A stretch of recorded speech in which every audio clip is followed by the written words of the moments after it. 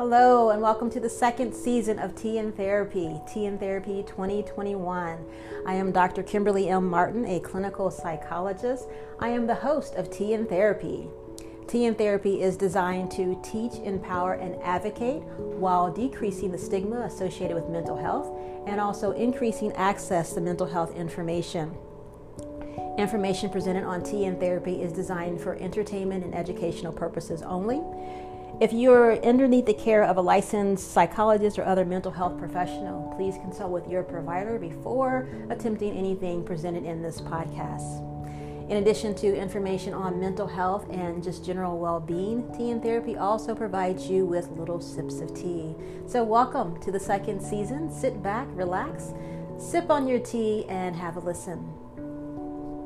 Thank you for listening. This month, I'm joined by Kristen Swart, who is a social worker in Indiana. She is also located at the Peace Counseling Group. She will be joining us today discussing brain spotting. In addition to that, she will also be joining with another guest, hopefully, February the 26th for the online version of Tea in Therapy, and that is noon Eastern Standard Time, where she'll continue that discussion on brain spotting. Brain spotting is a therapeutic technique that is designed for different types of symptoms, different situations. So take a listen. Before you do that, make sure that you grab your cup of tea. And before we do that, grabbing a cup of tea, have a few minutes and I will be right back with my tea of the day. So talk to you soon. Okay, so today, this month's tea, I tried Cupid's Cup, which was made by Adagio's Teas. And the ingredients are rose hips, hibiscus, apple sprinkles, natural flavor, rose petals, and strawberry. This tea, the water temperature should be 212 degrees Fahrenheit, 100 degrees Celsius, and you should steep it for 5 to 7 minutes. I actually tried this tea before the recording, so I'm looking at some of my notes, and I remember when I first smelled the tea, I definitely smelled the strawberries. And what it reminded me of, thinking about childhood, it reminded me of Captain Crunch strawberry cereal, which was good. So it brought about a nice little childhood memory and that really nice smell of strawberries. I'm also smelled a lot of vanilla as well. And after steeping the tea, the color was a nice red, a little bit of maroon color for me, how I interpret that color. And after it was steeping, I could still smell the vanilla. I smelled less of the strawberry, but my nose picked up on like more of a vanilla smell from that. And my small taste buds and my amateur tea connoisseur here, I describe the taste as like a clean taste. So it wasn't dry. And of course it wasn't really sweet for me, but it was just a nice, clean, like refreshing flavor. So that is this month's tea. And that is Cupid's Cup. And they do have different blends of this Cupid variation. This was their Valentine blend for 2021. And it was Cupid's Cup by Adagio Teas. Take care. So this is Dr. Kimberly, as you know, and I'm joined right now with Kristen Swart, and we are going to be talking a little bit about brain spotting. So welcome. How are you today? Hi, thank you. Thank you for having me on. I appreciate it. I am well. How are you doing today? Pretty good day. Yeah. So I'm the type of person that I love for people to introduce themselves. So tell my audience a little bit about yourself. What's your background? Sure. Are you looking for like clinical background type stuff or just whatever? Whatever. Okay. I'll start with some of that then. So I'm a licensed social worker, only in Indiana. I am part of a group practice in Carmel. It's called Peace Counseling Group. And I've been there doing part-time for about 4 years. Our anniversary of when we opened the doors is actually Sunday, the February 14th. So it's coming up. We're kind of excited about that because it kind of took off from the get-go. I am married, divorced, and married. I've got 3 kiddos. My oldest is from my previous marriage, and she's 12. And then I've got 2 little ones that are 6 and 4, which the 4-year-old will turn 5 next month, which is crazy. So I am busy at home and busy at work and just kind of trying to hang in there like everybody else. So, okay. So you mentioned that you're a social worker, and I know that Yes. we're going to be discussing brain spotting. So if I had to sum up brain spotting in one quote, I would use the quote by David Grand that where we look affects how we feel. That's a pretty good summary of what it is. But to kind of expand on that a little bit, if you were to come in for a session, you would come in and tell me as much or as little as you would want to about what you want to work on, what you want to process through. And once we have that information, we would find a body spot that correlates with that.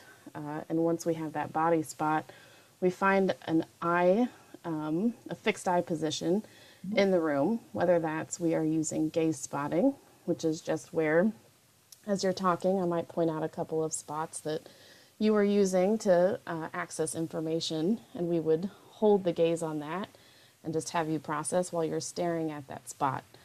Another way that we can do that is with a pointer, and there's two ways of doing that. One of them is what we call outside window. And so I will take the pointer and have it go across your field of vision, and I will look for somatic things that are happening. So it might be like eye blinks, it might be an intake of breath, just anything that's kind of like reflexive. And we can use one of those and hold that and process off of that. The other way is through inside window. And so we find an eye position, same thing going across the field of vision, but you're the one that would tell me where that spot might be, and we process from that. So we're framing around the client, and the other piece of that's my part of it, is being that witness to be there with you as you're processing through things. And so we're framing everything around the client to support them as they go through this healing process, but their own brain is healing itself. So tell me more about that, because part of what I'm focusing on this year for TN therapy is the brain. So Yeah. how is the brain involved with brain spotting? Okay, so typical talk therapy is accessing the neocortex, which is it's the part that's right behind your forehead, and it's the place where we have those conscious thoughts that we're aware of. And what brain spotting does is bypasses that, and it gets into the midbrain, which is where we have all of our emotions, and it's part of the regulation of how we interact with people, and kind of that whether that amygdala alarm bells need to go off or not. Mm-hmm. And it can even get into the brain stem, where we have all of our fight, flight, and freeze and survival kind of things. And so we're bypassing because we are created from the bottom up. And so our brain stem is created first, and all of the messages that we get from very loving, well-meaning, imperfect people kind of become wired together in there from the bottom up. And so brain spotting is attempting to access that so that we can move through it quicker, because the lizard brain is like super snappy, right? To process through things. Or if all we're trying to use is that neocortex, some of the stuff we can't access because thought goes offline, especially if we're talking about something like trauma. And some of those words, I hope you'll clarify, with Sure. the presentation. Yes. Because I know some of them, and hopefully you'll have like different brain models as well. Yeah. But I do think that it's very informative. And as I've also completed brain spotting 1 and 2, and just how so much happens. And as you were speaking before you said the lizard brain, I was like, oh, like the reptilian brain that's Yes. there. So yeah. Okay. Yep. With brain spotting, is there like a criteria of clients that you would work with? Like, what's the ideal, or who would this be most effective with, least effective with? Sure. The piece of it that I would say is that anybody can do brain spotting. It would just depend on how we would frame the session. So it would depend on how we would come and wrap that frame around the client in the session. The thing that comes to mind for me when you say that is there's what they describe as the window of tolerance. And so we want clients to be within this window of where they can tolerate what they're processing through, so that they don't become overwhelmed, so that they aren't basically being re-traumatized, and making sure we have that tight frame for something like that, so they can really stay in there and focus on that and be able to move through it in a way that's going to be beneficial for them. And that's something that I've talked about before, and I've mentioned with some of my clients. that they might come in and they're ready to work on trauma. And for me, it's saying, okay, well, what are your coping skills that you have before Mm-hmm. we kind of go in and uncover. Yeah. So with that, do you have a particular process that will get somebody ready for brain spotting? Yeah, and that really depends on the client and where they're Mm-hmm. at. And so I do like to make sure that they have the support and they have those kind of coping skills that you're talking about, right? Mm-hmm. Because they're going to continue to process beyond the brain spotting session.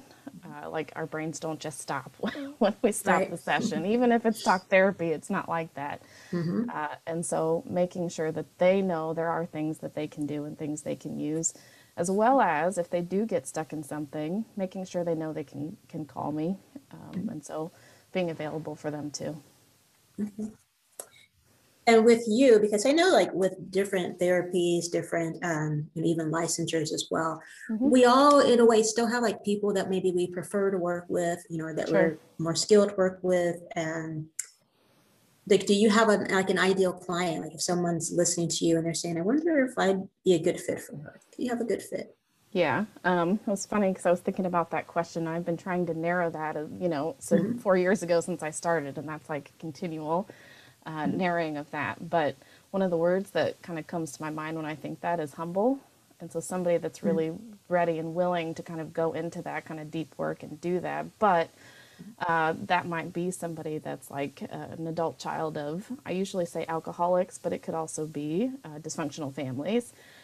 That's kind of probably where my passion lies, which Mm-hmm. comes with all kinds of trauma, right? The like explicit stuff that happens and the implicit stuff that we aren't consciously aware of, like, oh, that's actually trauma. And the other piece of that I think of with that is grief and loss, and not necessarily in a way of I've lost a loved one, which I will work with and have and do, but more sometimes grieving the loss of what we didn't get growing up, or maybe what we needed growing up, those kind Mm-hmm. of things. That would be a typical ideal client for me. Okay. Okay. And when you're talking about brain spotting, and I don't use it a great deal in my practice, but I have some. I use more of Adlerian techniques.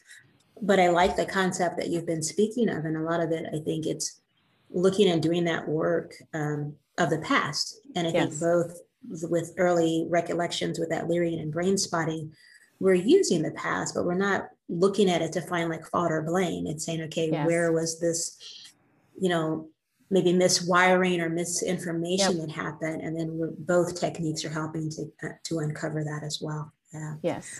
I know that this month is Black History Month, and we've spoken before about your Hmm. interest in families, and it's looking at that. Where might there be some kind of intergenerational trauma? Yeah.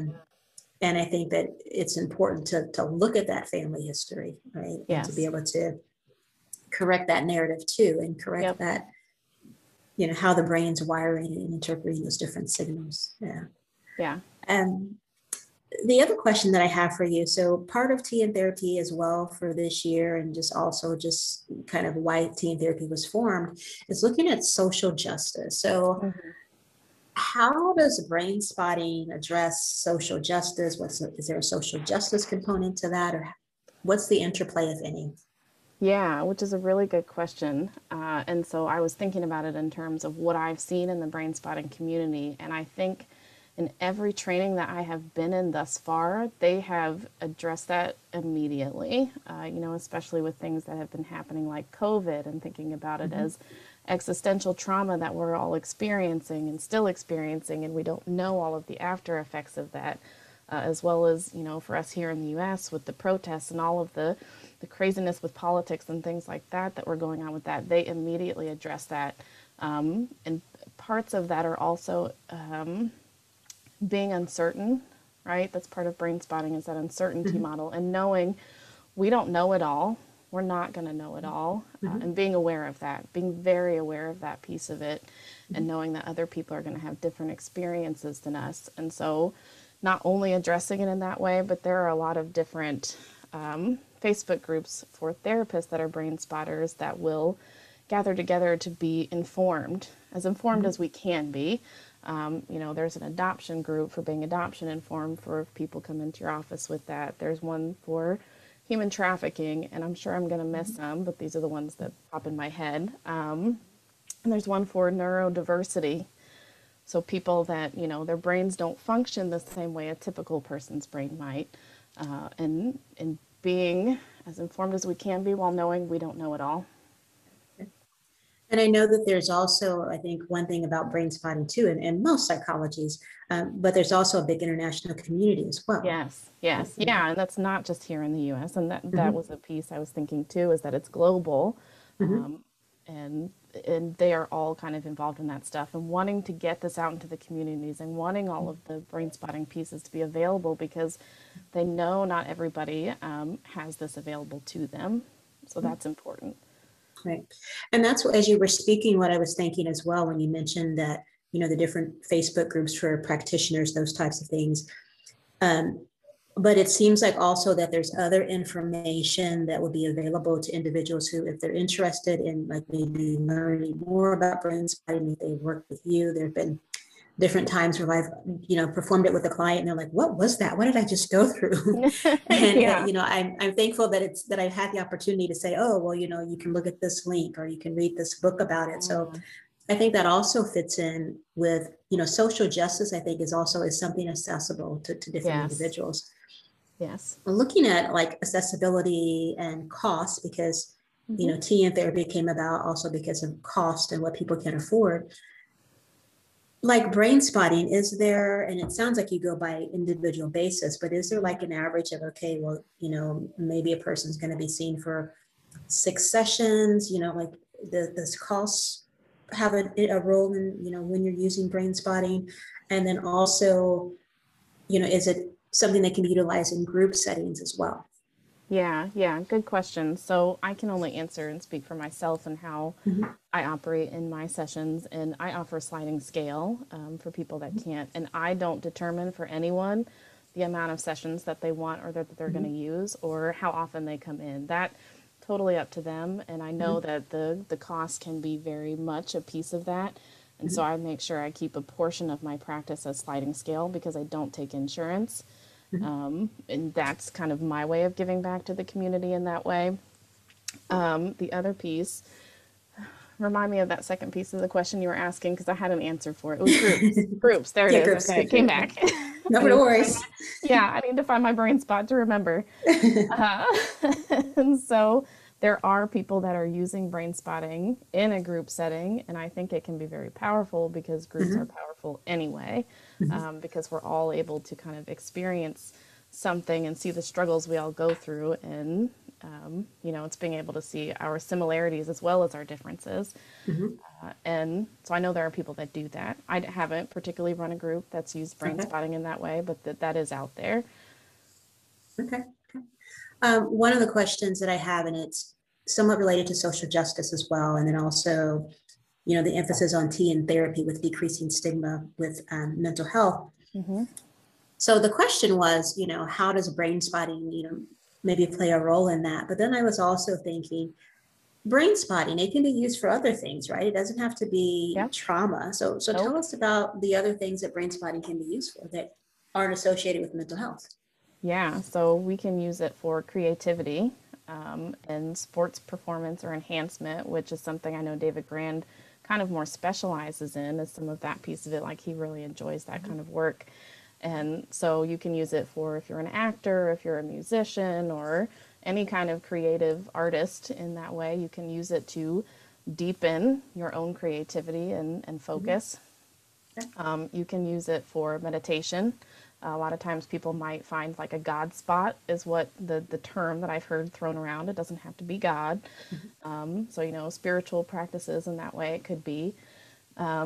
Those are the main ones that kind of come to mind because it's very, and it's not that trauma won't come up in those either or experiences, right? We're going to move through waves regardless of which kind of end of the spectrum that we're coming through. We're going to move through waves of emotion.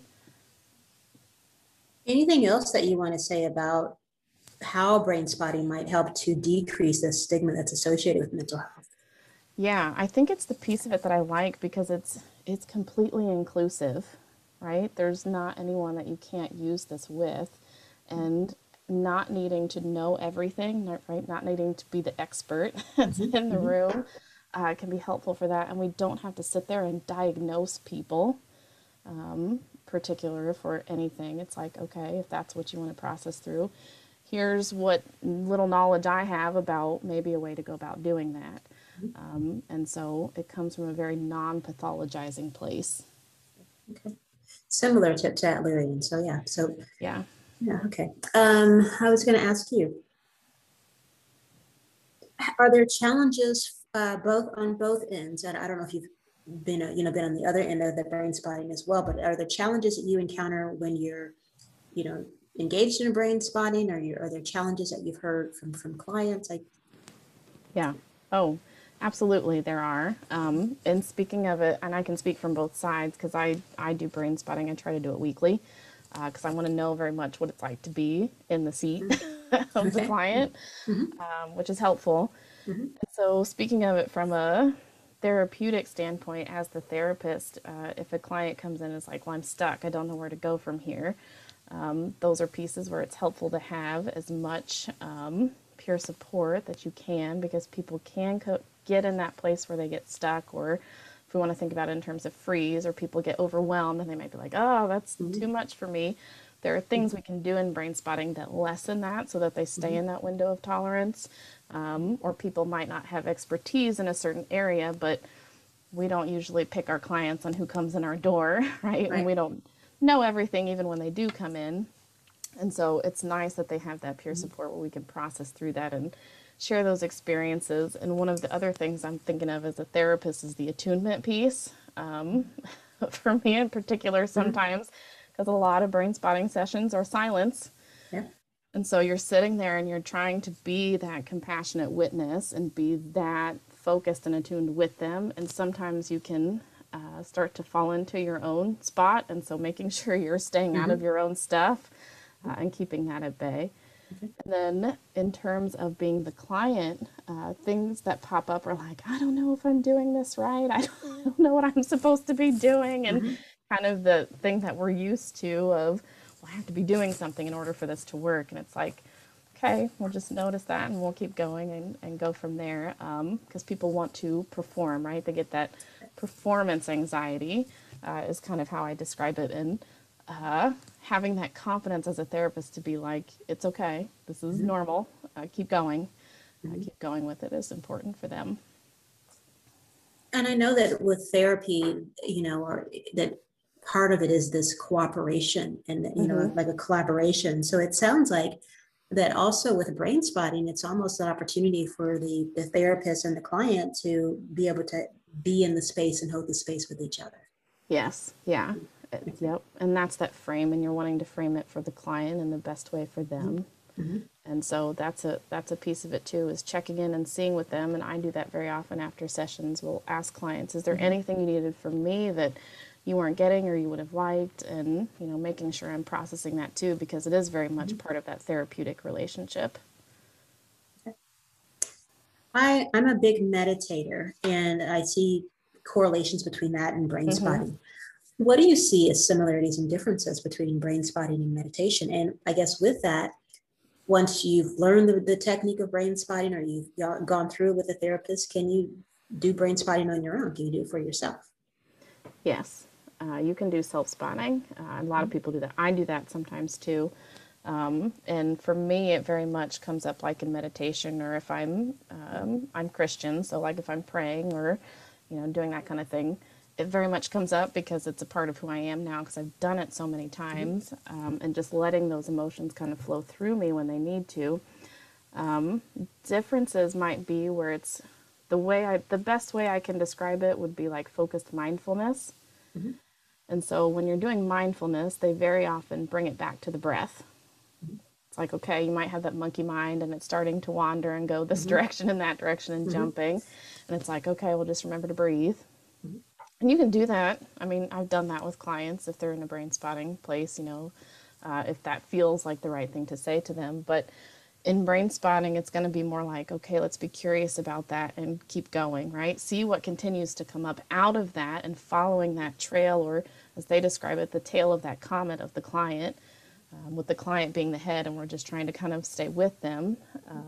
And so it continues further rather than just like, I'm going to breathe and be in this space of breathing. And there's nothing wrong with that. I love that stuff. Like, Right, right. it's really nice to be in that calm, meditative kind of state. And so brain spotting is more about healing the stuff that we've gone through. And hopefully that answers your question. Yeah.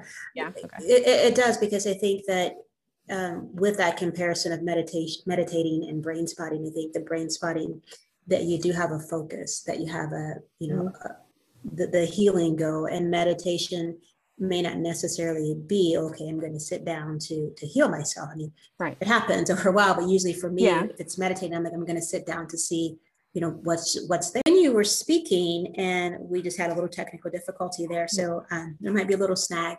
But I was thinking too, when I went through brain spotting, of maybe the similarities with psychoanalysis. So I'm thinking about, Sigmund Freud and that sort of free association, and just, letting the clients do what they want. But I'm also thinking more of that brain spotting is similar to that, but there's more of a connection, where you see these pictures of Sigmund Freud, and it's like he's, behind the person, and he's writing his notes, and maybe less attuned than what brain spotters would be.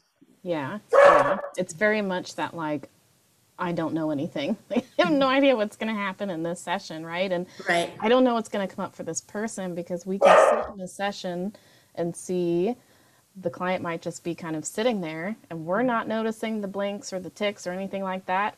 But afterwards, when we're processing, at the end of the session and asking them what was going, what do they want to share or anything like that, it might be like, oh, I was going through all kinds of stuff and all of these things were coming up, and it was like body sensations of this.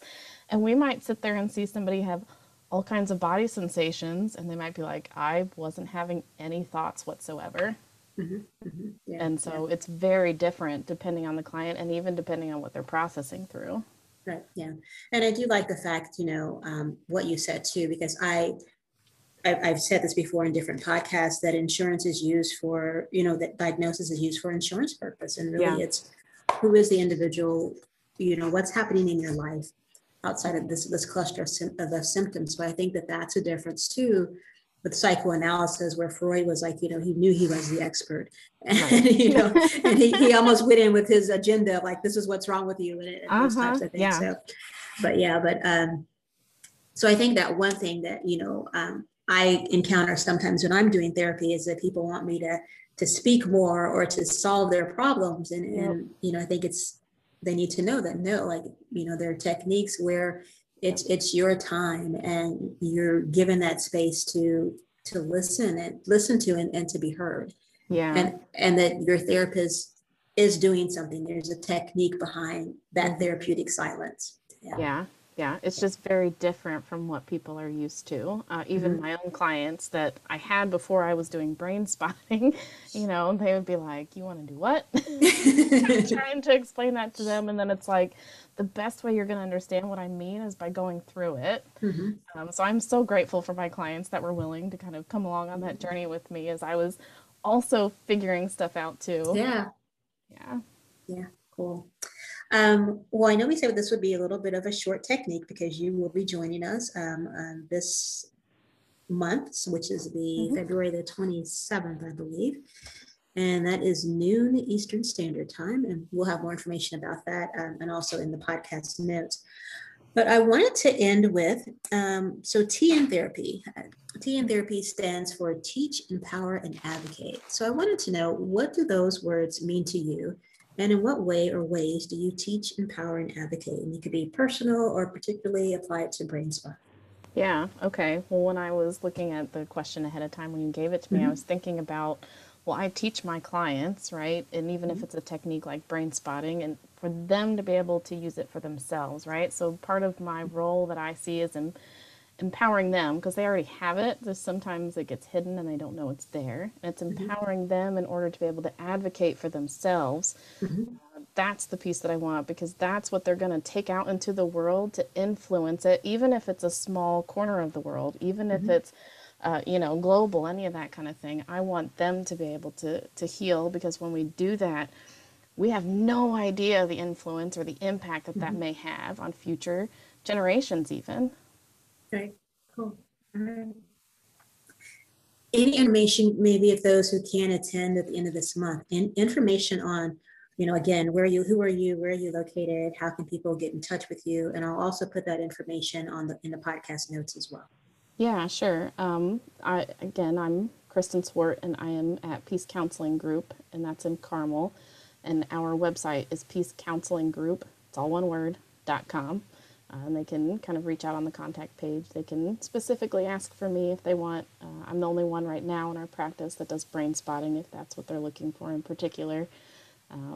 So, yeah, thank you very much for having me. It's been fun. Yeah, it has been. Thank you. Thank you for joining us. Thank you for listening. Please remember that any information presented on this podcast is designed for educational and entertainment purposes only. If you are currently working with a psychologist or other mental health professional, please consult your provider before making any changes based on any information presented during this podcast.